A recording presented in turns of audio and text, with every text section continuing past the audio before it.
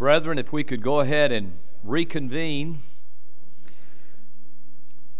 look together again to the Scriptures as we continue to consider this doctrine of particular redemption. I would ask you to consider with me a little bit more of the Old Testament background. We turned you to Ephesians 1, but let me ask you to go back to the Old Testament as we spoke about those all nations in Genesis 12:3. I want to look at a couple of references in the book of Psalms and Isaiah. If I were a Scotsman, I would say the book of Psalms, but I'm not a Scotsman, so I'll say the book of Psalms. I'd ask you to turn to the Psalm of our Lord's suffering that is in Psalm 22, please. Psalm 22. And as we think about the particularity of Christ's work, even as we see it in the Old Testament, we see again, I believe, that biblical universality that is found back there in those words of Genesis 12. And that thread continues throughout the New Testament Scriptures, throughout the Scriptures of the Old Testament as well, as we see a wideness to the work of Messiah that it appears Israel lost sight of in the days when our Lord appeared in the flesh. But in Psalm 22, we also see that particularity. Many of you are familiar with this psalm as it begins with the words that our Savior uttered on the tree. My God, why hast thou forsaken me? And as our Savior spoke those words, it seems there was a conscious aligning of himself with the righteous sufferer of Psalm 22. And in doing that, I think we rightly see these words as prophetic and predictive of our Savior. Out of them, I would ask you please to notice words that we find there in verse 22. These words are cited, you'll recall, by the writer of the Hebrews in chapter 2 as he speaks of our Lord Jesus and God's purpose in Him becoming a man. Psalm 22, again, verse 22. And this is after that break point where we move from the suffering to the glory that will follow the sufferings, to use Peter's words in 1 Peter 1:11, the sufferings of Christ and the glory that should follow. And in Psalm 22, verse 22, we read, I will declare thy name unto my brethren. In the midst of the congregation will I praise thee. Now you'll remember that the writer of the Hebrews quotes these words as he speaks specifically about how, as it says there in verse 10, and God willing, we hope to look at Hebrews 2. If not, this is the foretaste, The black preacher said, I tell them what I'm going to tell them, then I tell them what I told them, And by the way, that's good preaching too. Repetition. So we look here, and the writer of the Hebrews, remember in Hebrews 2:10 says, For it became him, for whom are all things, and by whom are all things, in bringing many sons to glory, to make the captain of their salvation perfect through suffering. And as the writer speaks of that, and then shows Old Testament references that align with God's purpose, His pretemporal purpose, to bring many sons to glory, and to do it by the means, the mechanism of the death of Christ, the sufferings of Messiah, as he speaks of that, he cites these words. And they're words that are very particular. Christ speaks here and says, I will declare thy name unto my brethren. In the midst of the congregation, the assembly, will I praise thee. Now, I would ask you, who are these brethren? Well, we could say they're Israelites, and that would be accurate, I believe. No question, there are some of Israel who will be among the brethren, but it's wider than that. For you see, there are those to whom Jesus Christ as kinsman redeemer sustains the relationship, and they are His family. They are those who were given Him, as John's gospel bears witness in citing the words of our Lord again and again. And you remember the ultimate prayer of our Lord that's found at the end of John 17, when He speaks about those who are given to Him. Remember, Father, I will that they whom thou hast given me be with me where I am. That's going to happen, brothers and sisters. Every one the Father's given Him will be with Him where He is. And that's why in those words of Hebrews 2, the writer cites Isaiah 8, Behold, I and the children whom thou hast given me. One day the Lord Jesus is going to present those brethren to the Father, and He'll do so with those words, no doubt. Behold, Father, I and the children whom thou hast given me. Where did He get those children? They were given to Him. They're His brethren. And He is going to do what? Declare the Father's name to His brethren. What is that? That's nothing less than eternal life, according to John 17:3, isn't it? For this is life eternal, that they may what? Know Thee, the only true God, and Jesus Christ whom Thou hast sent. And when it speaks of Him declaring the Father's name to His brethren, that's what it's talking about. He's going to declare the Father's person and character to whom? His brethren. Now, what is this psalm about? It's a psalm of the sufferings of our Lord. But even here, in this Old Testament predictive psalm of our Lord's suffering, we see that element of particularity.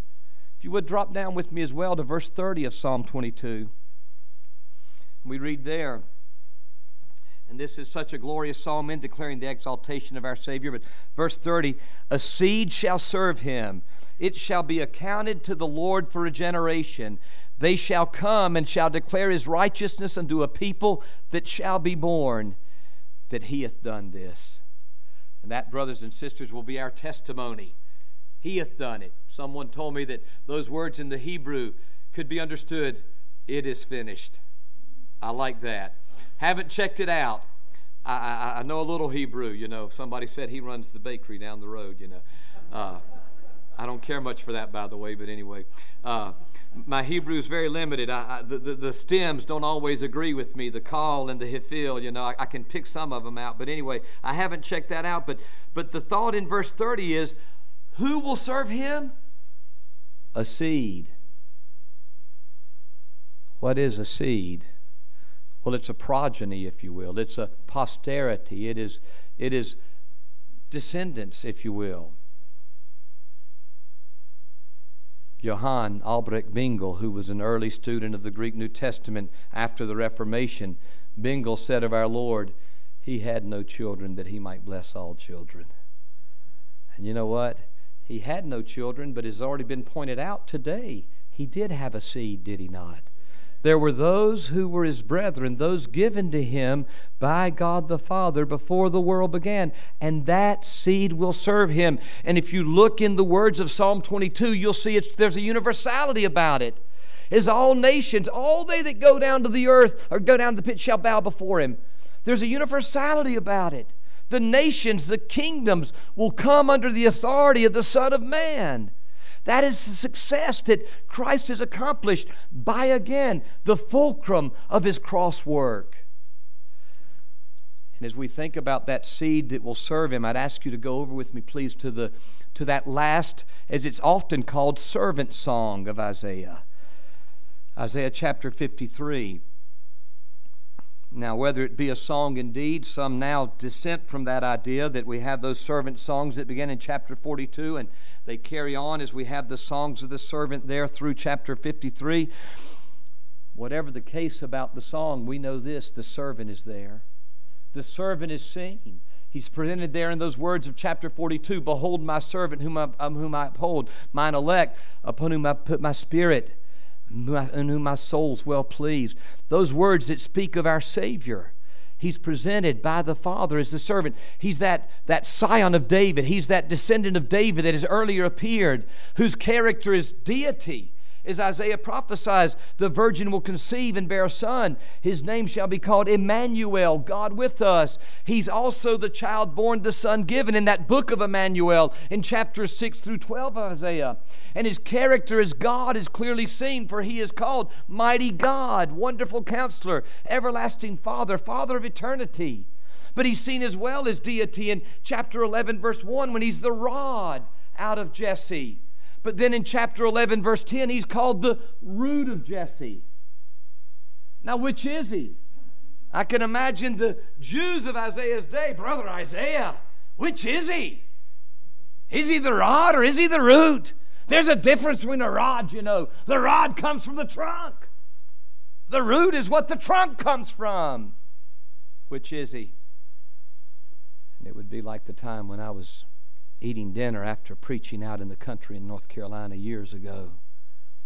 Deacon Jesse Benson's wife asked me, Brother David, would you like cornbread or biscuits? And I said, yes. Which one is He, Isaiah? Is He the rod or is He the root? Yes. For you see, in His humanity, He's the rod. He comes from Jesse. But in His deity, He's the root from whom not only Jesse but all of us take our origin and existence. He's deity. He's declared to be that in that book of Emmanuel. But as Isaiah carries us forward to speak so predictively, often called the evangelical prophet, as he speaks prophetically of our Savior, Isaiah also shows us Him. If He came as God and man, surely He would be welcomed in kings' homes. No, behold my servant. He comes and He's not recognized. His visage is so marred, in fact, that it's unrecognizable. That's the picture we get in that last installment of the servant. Of course, I think chapter 61 really qualifies, but in verse 13 of chapter 52 through verse 12 of chapter 53, we have that extended prophecy of the servant again in his sufferings. And in some measure, it seems to pick up on the heels of Psalm 22 in some respects. One particular is found there in verses 10 and 11, please. As we think again about the particularity of our Savior's work, please notice Isaiah 53, verses 10 and 11.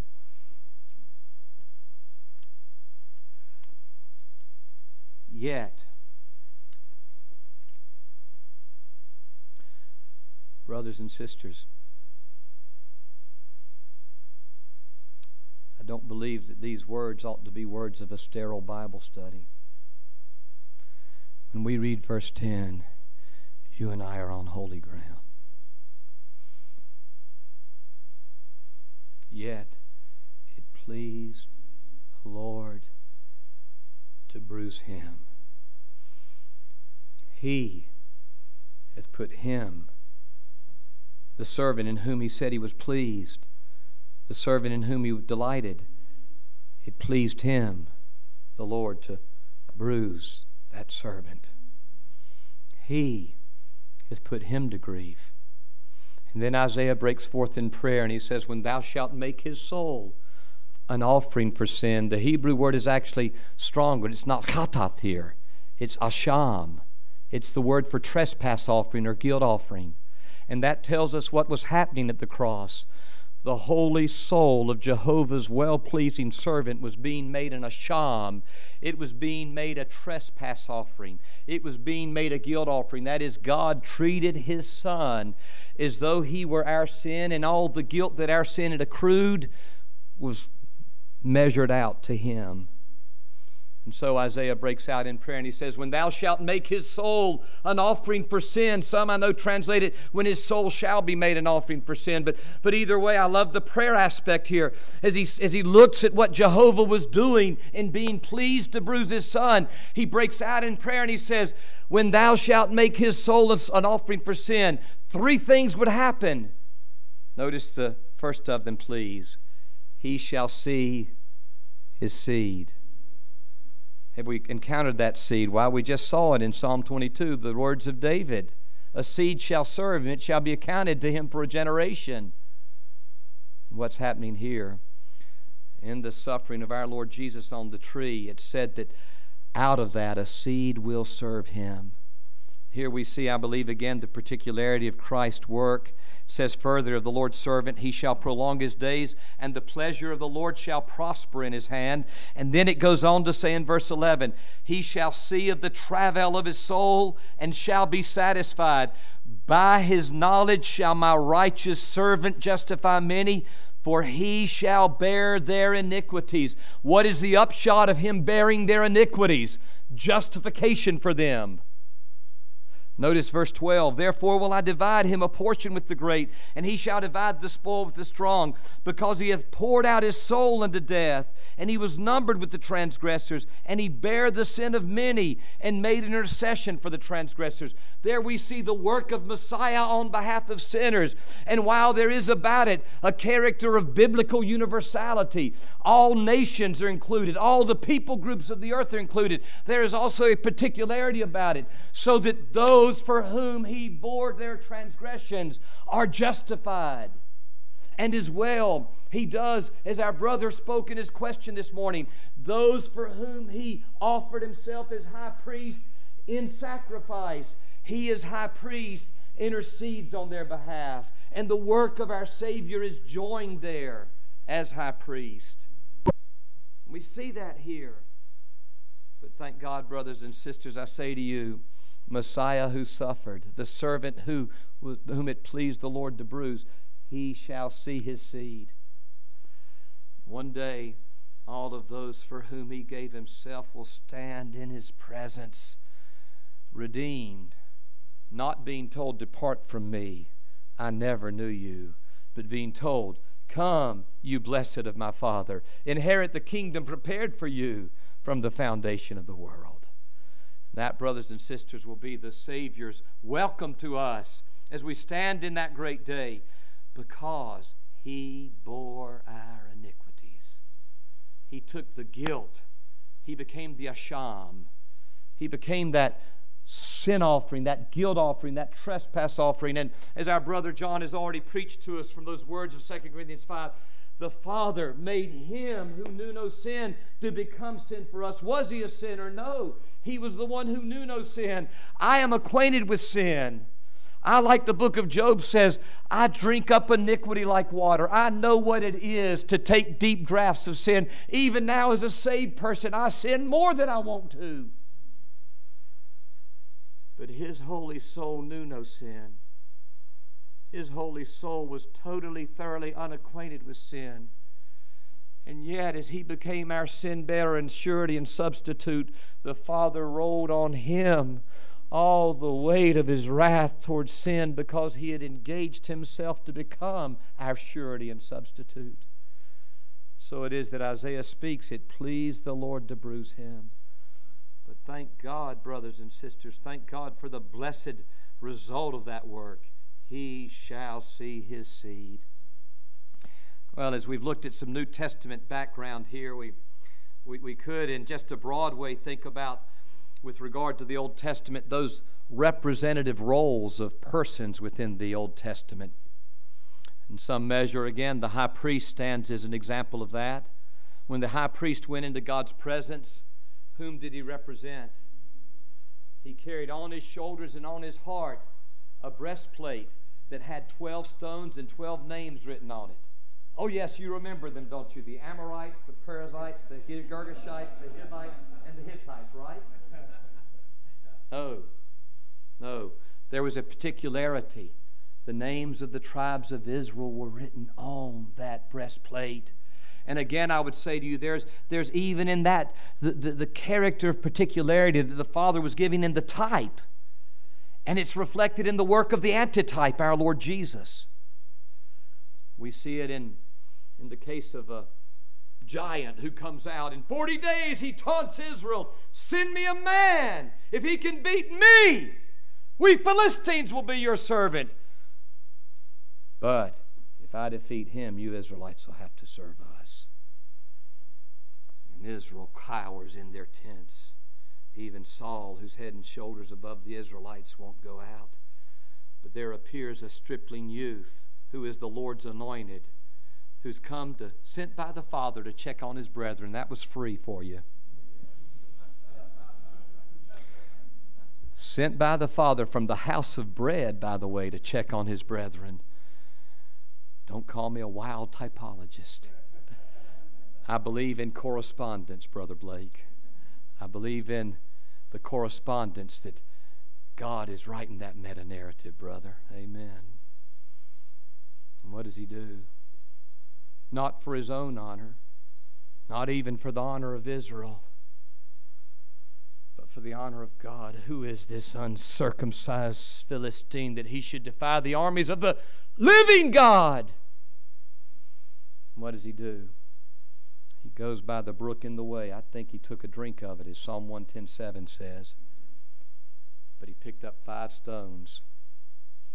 And he goes down, and in representative battle, he meets Goliath. And what does he do? Defeats him and kills him with his own sword. Reminds me of one who through death slew death. He took death and turned death on itself so that the death of death took place in the death of Christ. We see it in those representative roles of prophet and priest and king. And so it is that Calvin, as he spoke of the work of our Savior, used that that threefold division to speak of the offices of our Lord, and rightly so. But I would say to you, in those offices in the Old Testament, there is a representative character that those offices had. And the king stood as on behalf of the people. And it's interesting in that regard. We find so much in the book of Judges, don't we? That the children of Israel again did what? Evil in the sight of the Lord. But when you come to the books of Kings, what do you find? There's a movement away from the people to what? The king. He walked not as David his father, right? Why? Because of the representative character of the king there. You see, there's that in itself that argues of itself for particularity. But I want us to turn to some New Testament passages, my brethren, and as we do that, we have so much to look at, but the Lord helping us, we'll do some of it. And hopefully that will help us to see something more of the particularity of Christ's work. I'd ask you to turn back with me, please, to the book of Ephesians. Seems like we keep going there, don't we? Chapter 1. If you would, please, notice again, as we looked at verse 7, notice again the benediction, but if you would, begin with me back at verse 3.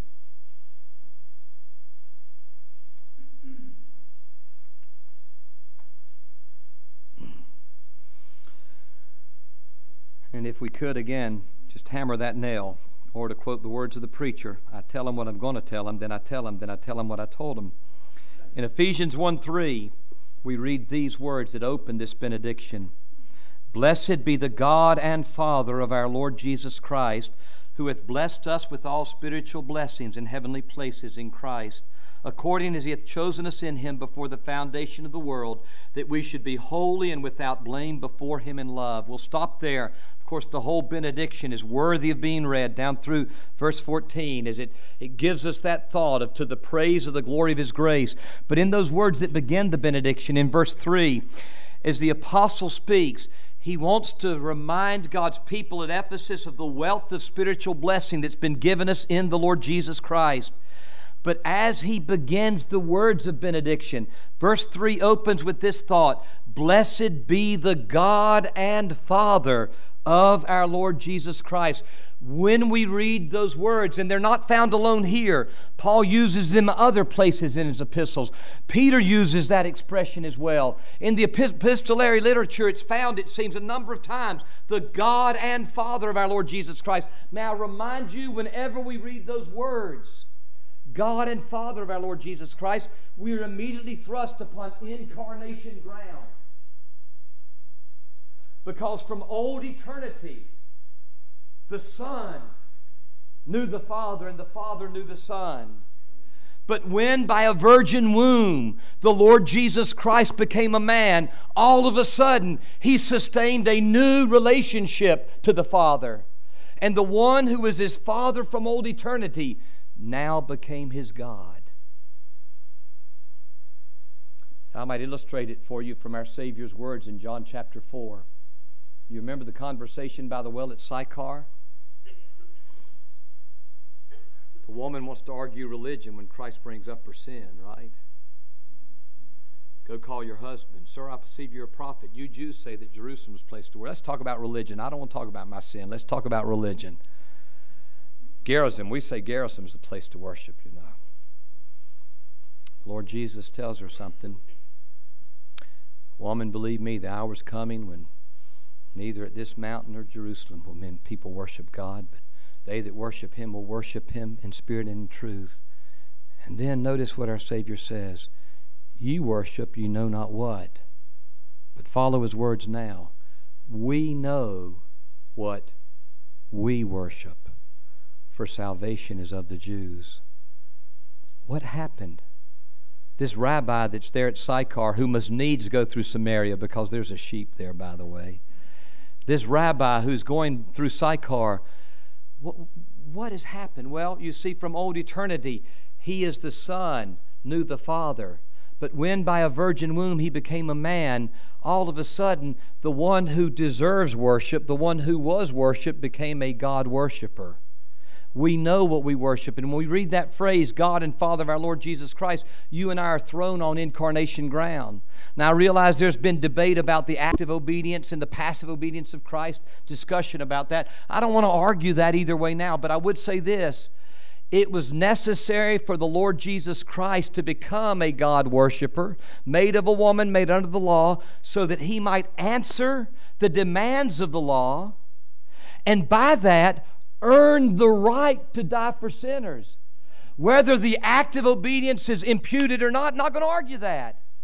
But if He had not measured up to the standard, He would not have been fit to take the place at the tree. So it is, brothers and sisters, He measured up. And this one who was made of a woman, made under the law, He could say, ye worship ye know not what, but we know what we worship, for salvations of the Jews. How could He say that? Because Abraham's God had become Abraham's seed. Abraham's God had been born as one of that physical seed of Abraham. Why? So that in the purpose of God He might do what the latter half of verse 3 says, bring spiritual blessing to a people who were given Him by God, as verse 4 says. And among those spiritual blessings that we see unpacked in Ephesians 1, that benediction, among those spiritual blessings that God gives us in His Son, is the blessing of redemption through His blood. But it happens, and this is something that is vital to see. Some of you remember the name of Anselm from medieval theology. Anselm wrote a book in Latin. It was entitled Cur Deus Homo. If we would roughly translate it in English, we would ask, why did God become man? And in that book, Anselm answered, and I believe rightly, though some have tried to take satisfaction away from him, but Anselm answered rightly that God's justice had to be satisfied because of our sin. You and I, through our sin, have positive demerit that could only be satisfied by the Son of God taking to Himself our sin and making satisfaction to God's justice. Now, if you don't like the mercantilism of it, as some like to say, the idea of debt and all, then do away with it. But I heard our Savior say, taught us to pray, forgive us our debts as we forgive our debtors. It's not mercantile language. It's biblical language. For you see, by my sin, as a rational being of Adam's race, I owe a debt to the justice of God. I need a Redeemer because I have failed by sins of omission and sins of commission to measure up to His righteous standard. And Jesus Christ, praise God, He measures up. Because He measures up, He's able to take what David Morris couldn't pay and pay it for me. And in the words of the gospel chorus, I'm able to say, because of the work of Christ, I owed a debt. He paid a debt He did not owe. I owed a debt I could not pay. I needed someone to wash my sins away. And now I sing a brand new song, Amazing Grace, the whole day long.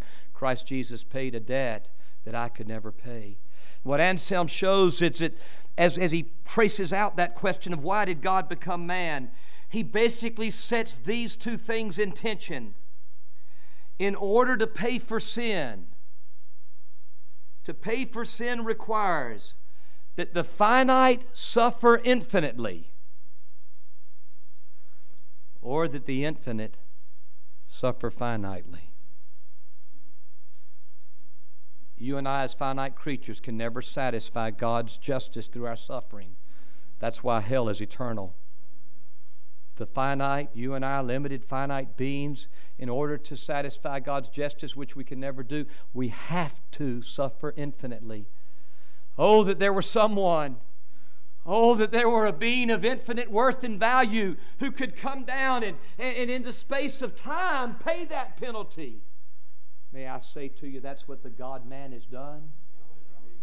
The Lord Jesus Christ, infinite in His glory, infinite in His being, infinite in His person, He came down by a virgin womb to this low ground of sorrow. And what did He do? He contracted to pay what I could not pay, bless His name.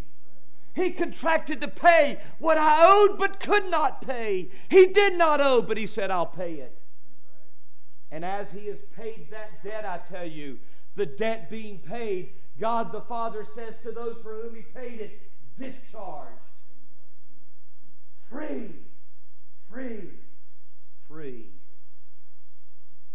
that's why, brothers and sisters, we hang our hopes on the doing and dying indeed of the God-man. We thank God for that work that He's accomplished. And when we bless the Father, we bless Him as Paul does here sometimes. We bless Him as the God and Father of our Lord Jesus Christ. Why did God become man? It was for that purpose. It was for that reason. And as we reflect on that, we certainly can give God glory. What I'd like to, in the time that remains, the Lord willing, look at what I guess could be called problem passages. Dr. S. Lewis Johnson, on one occasion at the Seaside Heights Conference in New Jersey, dealt with 3 problem passages. I don't know that we'll be able to look at all 3. I might have to touch on one in only a passing way, but I'd like to address 2 of them if we could. Direct your attention first of all to 2 Corinthians chapter 5. 2 Corinthians chapter 5.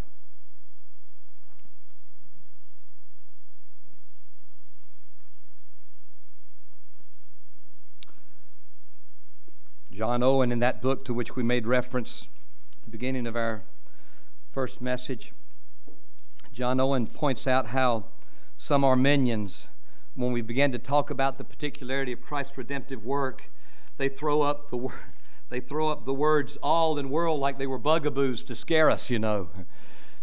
I believe in particular redemption. All! I believe in particular redemption. World! Is that enough to pull the carpet out from under us? Oh no, not at all. As a matter of fact, I don't run from those words. I dearly love them, because understood contextually, those words that are found in those verses support what we believe. Turn with me to 2 Corinthians 5, please, and notice what the apostle says in those words. Let's go back to verse 12 just to pick up a little bit of the larger context, but I want you specifically to focus with me on verses 14 and 15.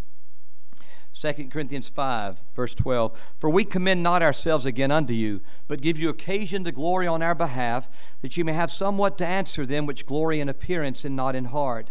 For whether we be beside ourselves, it is to God, or whether we be sober, it is for your cause.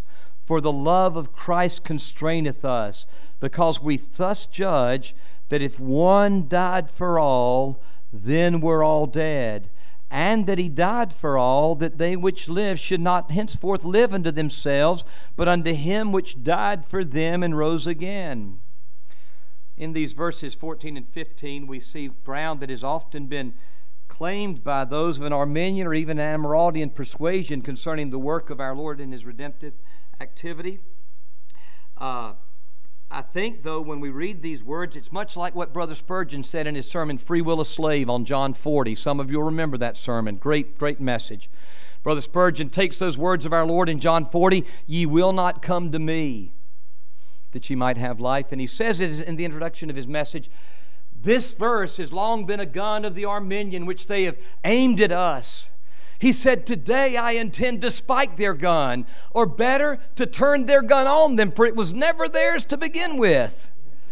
And I believe that's true of this passage. When we look at what Paul, by inspiration, is saying here in 2 Corinthians 5, it's important, I believe, to always bear in mind when you read Paul and you think of what he says in Christ, to keep in mind the Adam-Christ contrast. I would have looked at it, but because Brother John, I believe, is going to be dealing with that tomorrow morning, Romans 5, right, brother? Because he's going to be dealing with that, and I know he'll treat it well with regard to that, it's important to bear in mind, though, that the whole construct, in some respects, of Pauline theology is based against the touchstone of the Adam-Christ contrast. And if we forget that, we can misread Scripture. One of the reasons I believe that Romans 5 is found where it is in the place of Romans as Paul moves from justification to sanctification is in measure as Paul's writing to the church at Rome, which he had never been to before. He wants to present an apologetic for his missionary activity. He's the apostle of the Gentiles. He magnifies his office, as he says later in Romans 9 through 11. But he's presented, if you will, in Romans 5, a missiological apologetic for his work as an apostle of the Gentiles. And what's he saying? He's saying all men need the gospel of Christ because all men have fallen in Adam. So as far as Adam's fall is extended, we take the gospel, and thank God redemption is found in Christ as far as Adam's curse is found.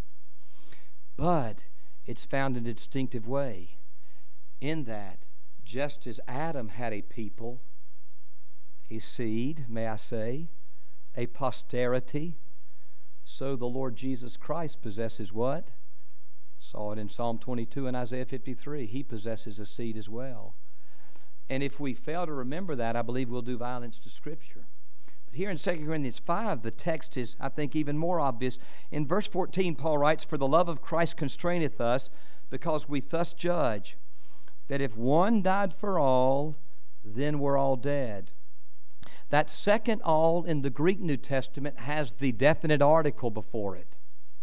Hoi pantes in the Greek text, it reads. If you wanted to, you could translate it this way then, that if one died for all, then the all died. Now the upshot of it is union with Christ here. Again, two peoples, two men in history. Those two men are Adam, and you and I hung from the loins of Adam by ordinary generation. But not every son of Adam hangs from the loins of Christ. He has a seed.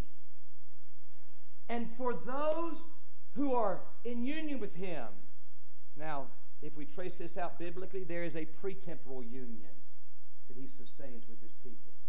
Amen? A pretemporal, before time union. For you and I were chosen how? In Him, before the foundation of the world. In time, that union will become a vital reality as the Spirit of God, through the work of the gospel and conviction of the Spirit, brings us to faith in Christ, regenerates us, and we are now vitally joined in union to Jesus Christ. No longer in Adam, now joined to Christ. But the reality of that union flows out of the death of Christ. For as Paul says here, we thus judge, if one died for all, what happened to the all for whom He died? Then the all died. What is this? Well, if you will, it's Romans 6 in a nutshell. What does Paul tell us in Romans 6? That those for whom Christ died, died in Him. And when He rose, what did they do? They rose in Him. And that matter of union with Christ is at the heart of Pauline theology and flows out of the Adam-Christ contrast. Here in this case, Paul, as he traces out the efficacy of the work of Christ, if one died for all, auto, the inferential particle in Greek, then the all died. As a result of His death, the idea of the King James may be a little bit misleading. Then we're all dead. The idea that, well, they were dead in sin, so Christ had to die for them. That's not the thrust or upshot of it. The idea, rather, is, as He died for these all, those all for whom He died, died in Him. Amen. But what else happens? Go on with me, please, to the words of verse 15. And that He died for all, that they which live, the Greek hozontes, that the living ones. Who are these living ones? The ones brought to life through His death, who died in Him. That the living ones should do what? Should no longer live to themselves, but unto Him which died for them and rose again. Brother David Bennett, who's with us this week, told me in the break that one of the problems of the Arminian is, would you give us a statement again, brother, about purpose? Thank you, brother. Think about that a moment in regard not only to this text. I'll say it in the microphone. Thank you, brotherness. You can't separate the act from the purpose. That is, you can't separate the act of Christ's death from the purpose for His death. Here's a good example of that among countless others in Scripture. What was the purpose of His death? That those for whom He died should what? No longer live to themselves, but unto Him who died for them and rose again. Now, we have the act. Does the act succeed in securing the purpose for which it was given? Absolutely. For you see, that's the thrust of Romans 6, is it not? As Paul has spoken there in that Adam-Christ contrast to Romans 5, and he said where sin abounded, grace did much more abound. He goes on in Romans 6 to say, what then? Shall we continue in sin that grace may abound? God forbid. How shall we that are what? Dead to sin, continuing any longer therein. You and I have been raised to walk in newness of life, Romans 6:4 says. How does that happen? Through His death. It's not my faith that gives power to His death. It's His death that gives me faith. And as that death gives me faith, I'm joined to Him. And being joined to Him, the fruit of His death and His resurrection life becomes mine. Mine now, but not yet as well. And that flows out of what He did as He stood in our place.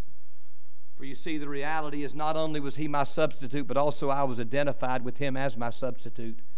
And just as surely as I died in Adam, I died in Christ. But something better happened to me than what happened to me in Adam, in Christ. I not only died in Adam and in Christ, but in Christ I was raised to new life. And that is the efficacious result, brothers and sisters, of His death. And so it is. I'm living today, and I'm alive. But as I'm alive for a different purpose. Oh, sometimes that old master sounds mighty good. But you know what? I've got a new master now. I've got a new boss. I've got a new Lord. And now I'm yielding allegiance to Jesus Christ. Oh, it's not perfect. One day it will be, though. And that is the invariable result of the death that He died for His people. And the all here can't be forced or violated to say what it doesn't say. It certainly speaks of a biblical universality, because Paul, as the apostle of the Gentile, did magnify his office.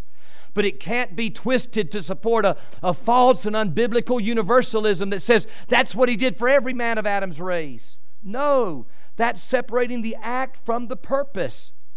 And we can't do that, because we do injustice to Scripture if we do that. Because this is the Word of the living God about why His Son died. He died for all that, and as a result of that, they all died. What they died to? Sin. And as they died to sin, what else happened? Well, He rose for them. And as they rose for Him, He rose for them, what happened for them? They rose too. And as they've been raised, they're raised now to walk in obedience to Him and to live for Him who gave Himself for them. And that, brothers and sisters, is why He gave Himself. Well, there's so many other scriptures that speak about that, but we want to focus particularly again on the problem text. And I want to ask you to turn with me, please, to 1 John chapter 2. And again, the words of Brother Spurgeon that he uses to introduce John 5:40 are applicable here. This is a text that the Arminian has aimed as a gun at us and said, whole world, cannon fire. But I'll say what Brother Spurgeon did. It was never their gun to begin with. Let's look together at this portion, please, brothers and sisters. In verse 1 of chapter 2, 1 John. My little children, these things write I unto you, that ye sin not.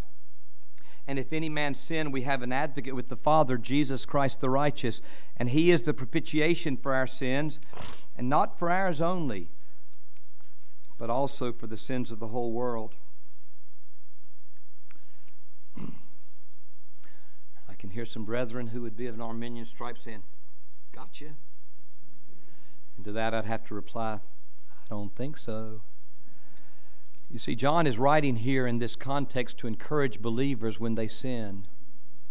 And as he does that, I would ask you, just on the ground of the context, what value is a hypothetical propitiation to comfort people? If I've sinned and I'm being encouraged in my sin that I can be forgiven because Christ is my advocate in propitiation, but then millions of those for whom He gave Himself as propitiation wind up in hell, then what encouragement is that to me, contextually?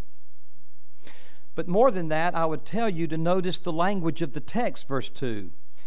John writes in those opening words, and He is the propitiation for our sins. Gresham Machen once made a statement, thank God for the indicative mood.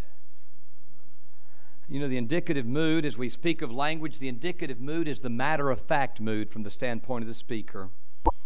And we have subjunctive moods. Should I do this? Should I do that? That's deliberative. We have other moods. You know, I'm talking about language here, not emotions, okay? We have other moods.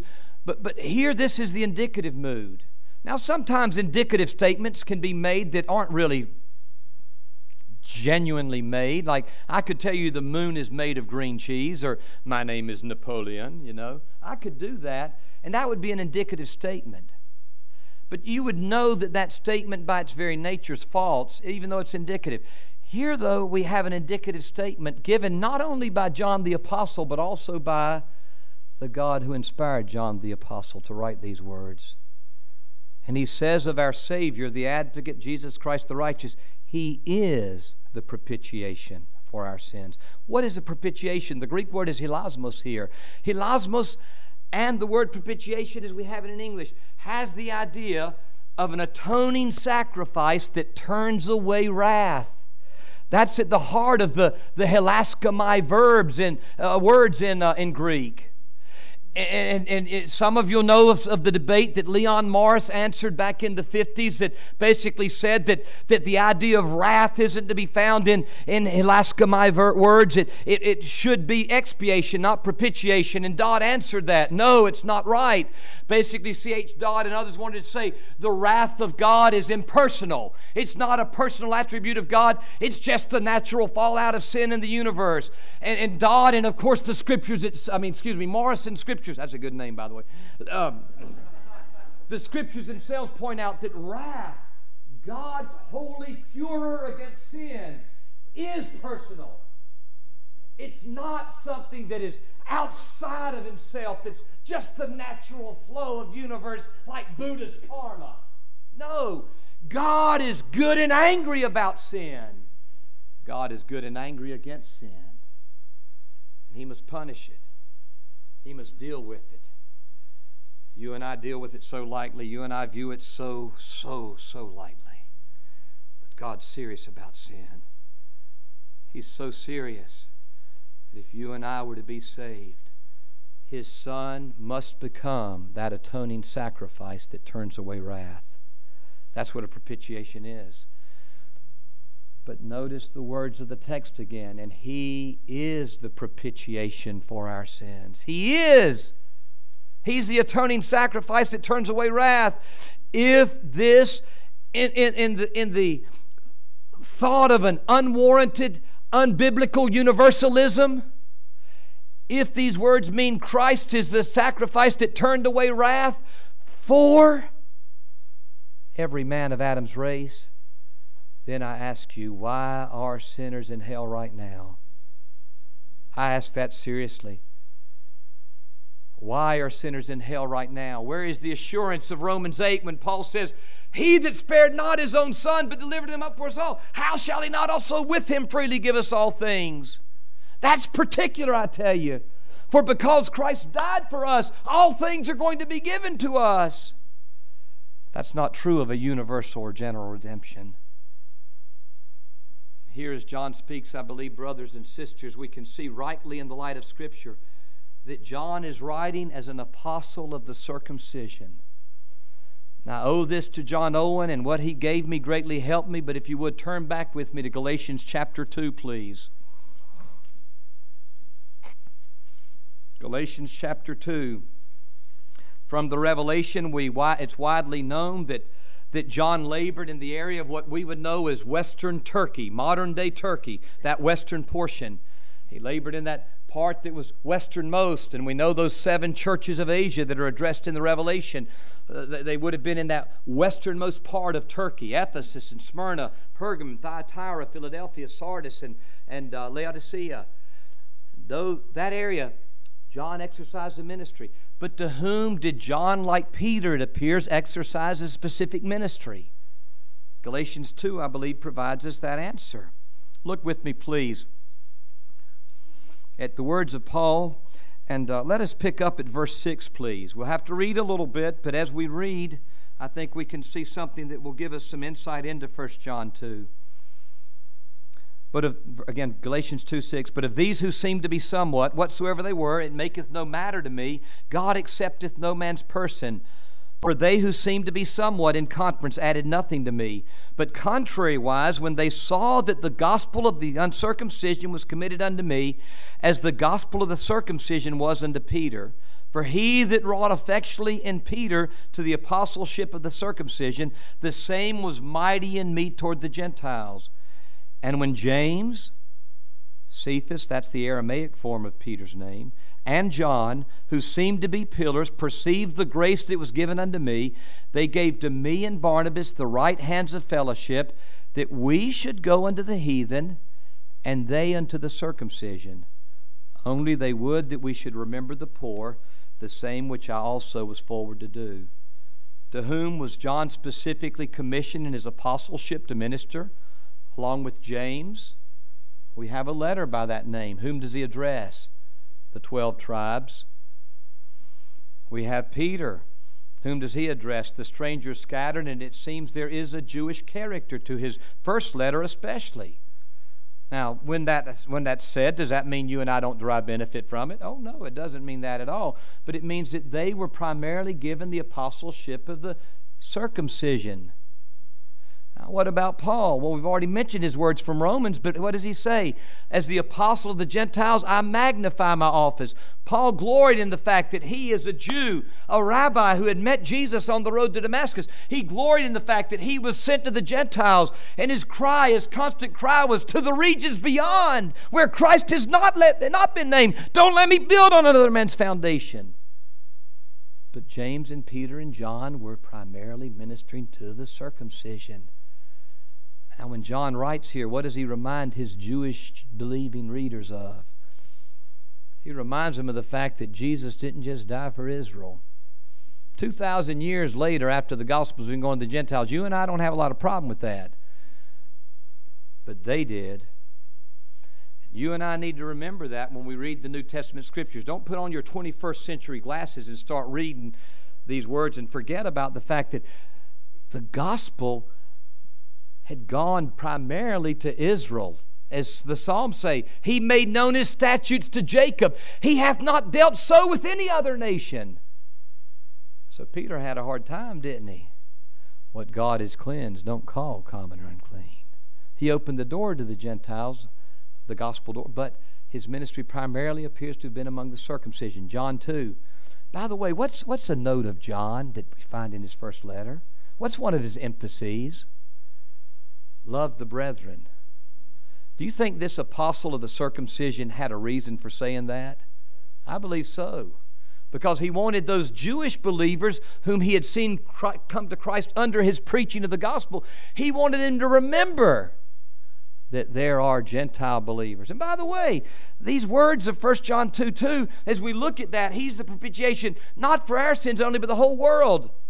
Those words tie in so well with John's gospel. Some have said about 1 John that it's a commentary on John's gospel. But I would say to you here, that about which the commentary is written provides a good commentary on what the commentary was written about. As one brother said one time about commentaries, the Bible shed a whole lot of light on them commentaries. Well, similarly here, what the commentary was written about will shed a lot of light on the commentary. For what do we find throughout John's gospel, the consistent thread? We could all quote John 3:16, but we forget sometimes contextually to whom John 3:16 was spoken by our Lord, don't we? John Wycliffe said in writing rules about Bible study, it will greatly help you in studying the Scriptures if you'll ask questions of the text. Let's ask a question of the text. To whom is our Lord speaking? Nicodemus, who is he? Well, in the Greek text of John 3, he's called the teacher in Israel. Is it possible that Nicodemus, as the teacher in Israel, would have himself sustained and embraced a view that many in Israel held, that Messiah was coming only for Israel with judgment and damnation to the nations? I would imagine so. And so our Lord speaks about that brazen serpent in John 3:14 and 15. And what does he say? And as Moses lifted up the serpent in the wilderness, even so must the Son of Man be lifted up, that whosoever believes in him should have everlasting life. But then Nicodemus, if I rang that bell but you didn't answer the door, let me tell you who the whosoever are. For you might think, since the whosoever's in Numbers 21 were only Israelites, that maybe those whosoever's in verse 15 are only Israelites. Let me expand on that, Nicodemus. For God so loved the world that he gave his only begotten Son, that whosoever believeth in him should not perish, but have everlasting life. Nicodemus, I did not come as Messiah only for Israel. Yes, I have come for them, but I have come as well for the nations. I have come not to bring brandishing judgment for all the Gentiles. I have come that I might bring life to them as well. Follow it on in John's Gospel, chapter 4. Our Lord must needs go through Samaria. The Good Shepherd's got a lost sheep up there. As a matter of fact, more than one. Why, there's just about a whole town in Sychar. And as the woman comes, says, come see a man that told me all things ever I did. Boy, those men wanted to get in on that. They knew what she'd been. 5 husbands and living with the man. I want to hear what she's done. That's what she told him. Come see a man told me all things ever I did. And when they get there, they tell the woman after they hear our Lord's words, what do they say?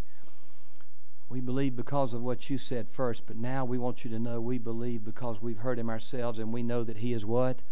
The Savior of the world. Though he is a Jew, as Samaritans here in Sychar, we realize, thank God that Jew didn't come just for Israel. He is the Savior of the world. And there we have a biblical universality. Again, I juxtapose it. It's not a biblical language or terminology there, but not an unbiblical universalism, but a biblical universality. But let's follow that thread on through John's Gospel. In John chapter 10, what does our Lord say? As he's speaking about himself as the Good Shepherd, and he speaks very particularly, doesn't he? For he says the Good Shepherd dies for the goats, right? No. In fact, he says the Good Shepherd dies for the sheep, and he tells some of those listening to him, you believe not why? Because you're not of my sheep. That sounds definitely particular. But as he speaks, we see something of a biblical universality, don't we? For what does he say? He says as he speaks to those Jews, other sheep have I, who are not of this fold, the Jewish fold. He said, them also I must bring, just like he must needs go through Samaria. He had a Samaritan sheep there. He must bring those other sheep, those Gentile sheep. I'm not of the Jewish fold. I'm a goy. I'm a dog. But I'm his puppy. And I'm eating from the master's table. And just a crumb will do fine, y'all. Just a crumb will satisfy.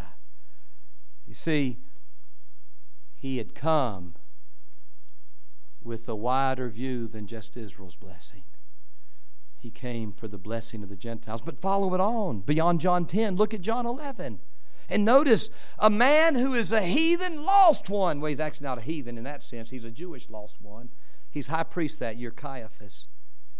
And as the Jews are talking, what we're going to do about Jesus? He's so popular, the Romans going to come and take us all away. And this is the Morris paraphrase, but basically says, you fools.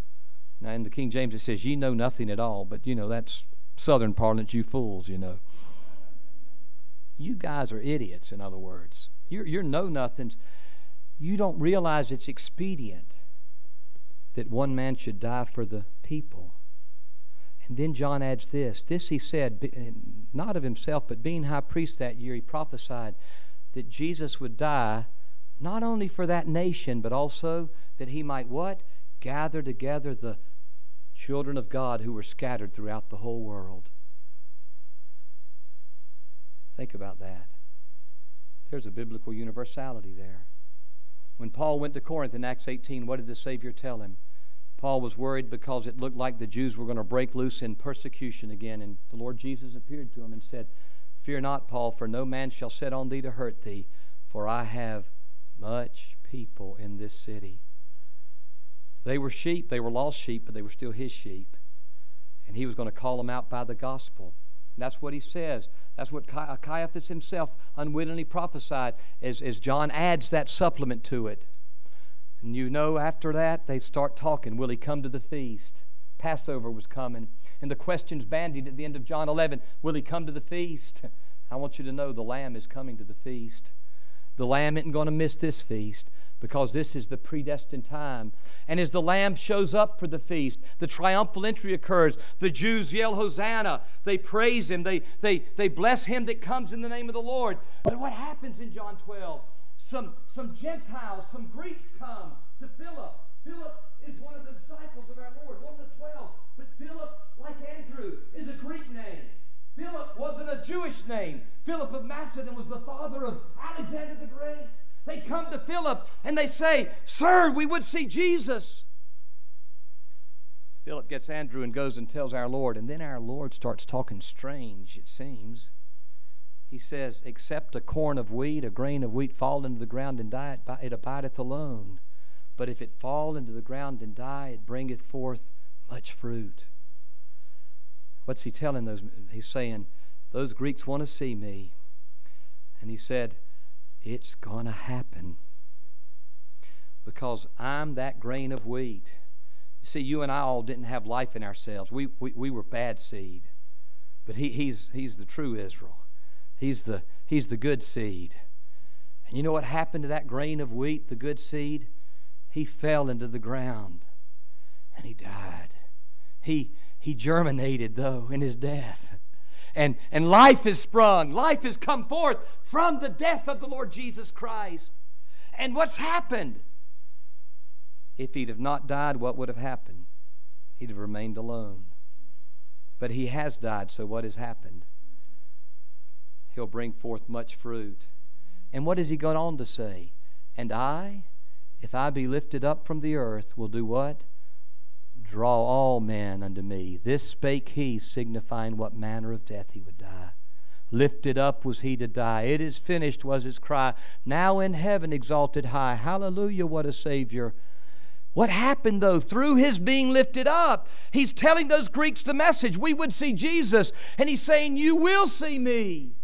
For when I am lifted up, I will draw all men. Not all men without exception, but all men without distinction. I'll draw Greek sinners. Thank God, American sinners. Ugandan sinners. South Sea Pacific sinners. Mexican sinners. Who don't even speak Spanish. They're so far back up there in the mountains. And what is going to happen? The upshot of it all, brothers and sisters, is what John writes in Revelation. And I'd ask you to turn with me in closing, please, to Revelation chapter 5. And here we have, if you will, that follow-up of inspired Johannine commentary on 1 John 2:2. He is the propitiation for our sins, but not for ours only, also for the sins of the whole world. Let's follow John's words here. And the whole chapter is a great chapter. It's such a blessed portion, but if I may, just let me ask you to notice, please, is you remember the context. There's a scroll in the right hand of him who sits on the throne. And the challenge goes out, who is worthy to open the book and to loose the seals thereof? And no one in heaven and earth is found worthy. And John weeps much. But then all of a sudden, John's told, stop your crying, dry your tears, John. For the Lion of the tribe of Judah hath prevailed to open the book and to loose the seals thereof. And if you would, look with me, please, picking up at verse 6 of Revelation 5. And I beheld, and lo, in the midst of the throne and of the four beasts, and in the midst of the elders, stood a lamb as it had been slain, having 7 eyes, and 7 horns, and 7 eyes, which are the 7 spirits of God sent forth into all the earth. And he came and took the book out of the right hand of him that sat upon the throne. I tell you, the Lamb is worthy to do that. The Lamb is worthy because the pleasure of the Lord will prosper in his hand. We read on, verse 8, and when he had taken the book, and the 4 beasts and 24 elders fell down before the Lamb, having every one of them harps and golden vials full of odors, which are the prayers of the saints. And they sung a new song, saying, Thou art worthy to take the book and to open the seals thereof, for thou wast slain, and hast redeemed us to God by thy blood out of every kindred and tongue and people and nation, and hast made us unto our God kings and priests, and we shall reign on the earth. Do you see this, brothers and sisters? as we think of that reality of Him being the propitiation, not for our sins, as John writes to Jewish believers, but for the sins of the whole world. Do you see the reality of it here as the efficacious work of Christ answering to the divine intent of the Father, that out of all the people groups of the earth, there will one day be those standing in the presence of the Lamb. And as they stand before the Lamb, there's one cry that ushers from their lips, and that cry is, "Worthy, worthy, worthy is the Lamb. Worthy art thou." All the people groups of the earth brought together as they have been redeemed by the work of Christ. The acclamation continues, for John writes in verse 11, "I beheld and I heard the voice of many angels round about the throne and the beast and the elders, and the number of them was 10,000 times 10,000 and thousands of thousands, saying with a loud voice, Worthy is the Lamb that was slain to receive power and riches and wisdom and strength and honor and glory and blessing. And every creature which is in heaven and on the earth and under the earth, and such as are in the sea, and all that are in them, heard I saying, Blessing and honor and glory and power be unto Him that sitteth upon the throne and unto the Lamb forever and ever. And the four beasts said, Amen. The 24 elders fell down and worshipped Him that liveth forever and ever. There we see, if you will, the success of the Savior, the success of the Lamb, and the fact that what He did for sinners of all the nations will be applied to them by the work of the Spirit of God through the gospel and brought to faith in God's dear Son. One day they will stand before the Lamb out of all the nations, and they will be saying, Worthy art thou, for thou hast redeemed us to God. You bought us back. You paid the price, and that price, that ransom, secured my release.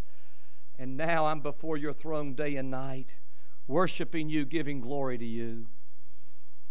And we'll be there not through our works, not through our merit. We'll be there through the work of Him who loved us and gave Himself for us, and only through that. But brothers and sisters, as we read in the capstone book of the Bible, this book of Revelation, that which the seed plot book of the Bible announced, noticed how they dovetail together. All nations blessed in Him. And what do we have at the end of the book? All nations are blessed in Him. Amen, Brother Larry.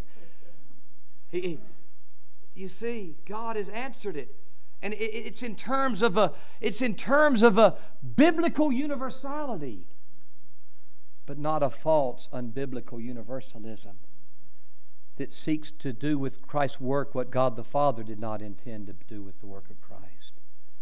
And may we be careful lest we step over those bounds that God Himself has set for the work of His Son.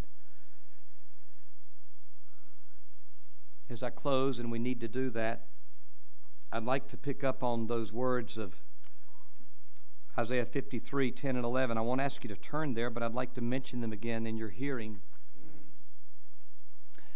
It says, He shall see His seed. And then in verse 11 it says, He shall see the travail of His soul and be satisfied. In closing, I'd like to share with you the words of a man whom Brother Gary mentioned last night, John Nelson Darby. One of the greatest hymns I believe Brother Darby ever wrote is entitled, I Shall Be Like Thy Son.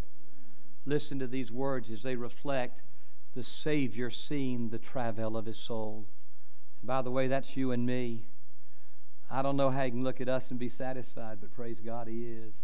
Aren't you glad? Brother Darby wrote, And is it so, I shall be like Thy Son?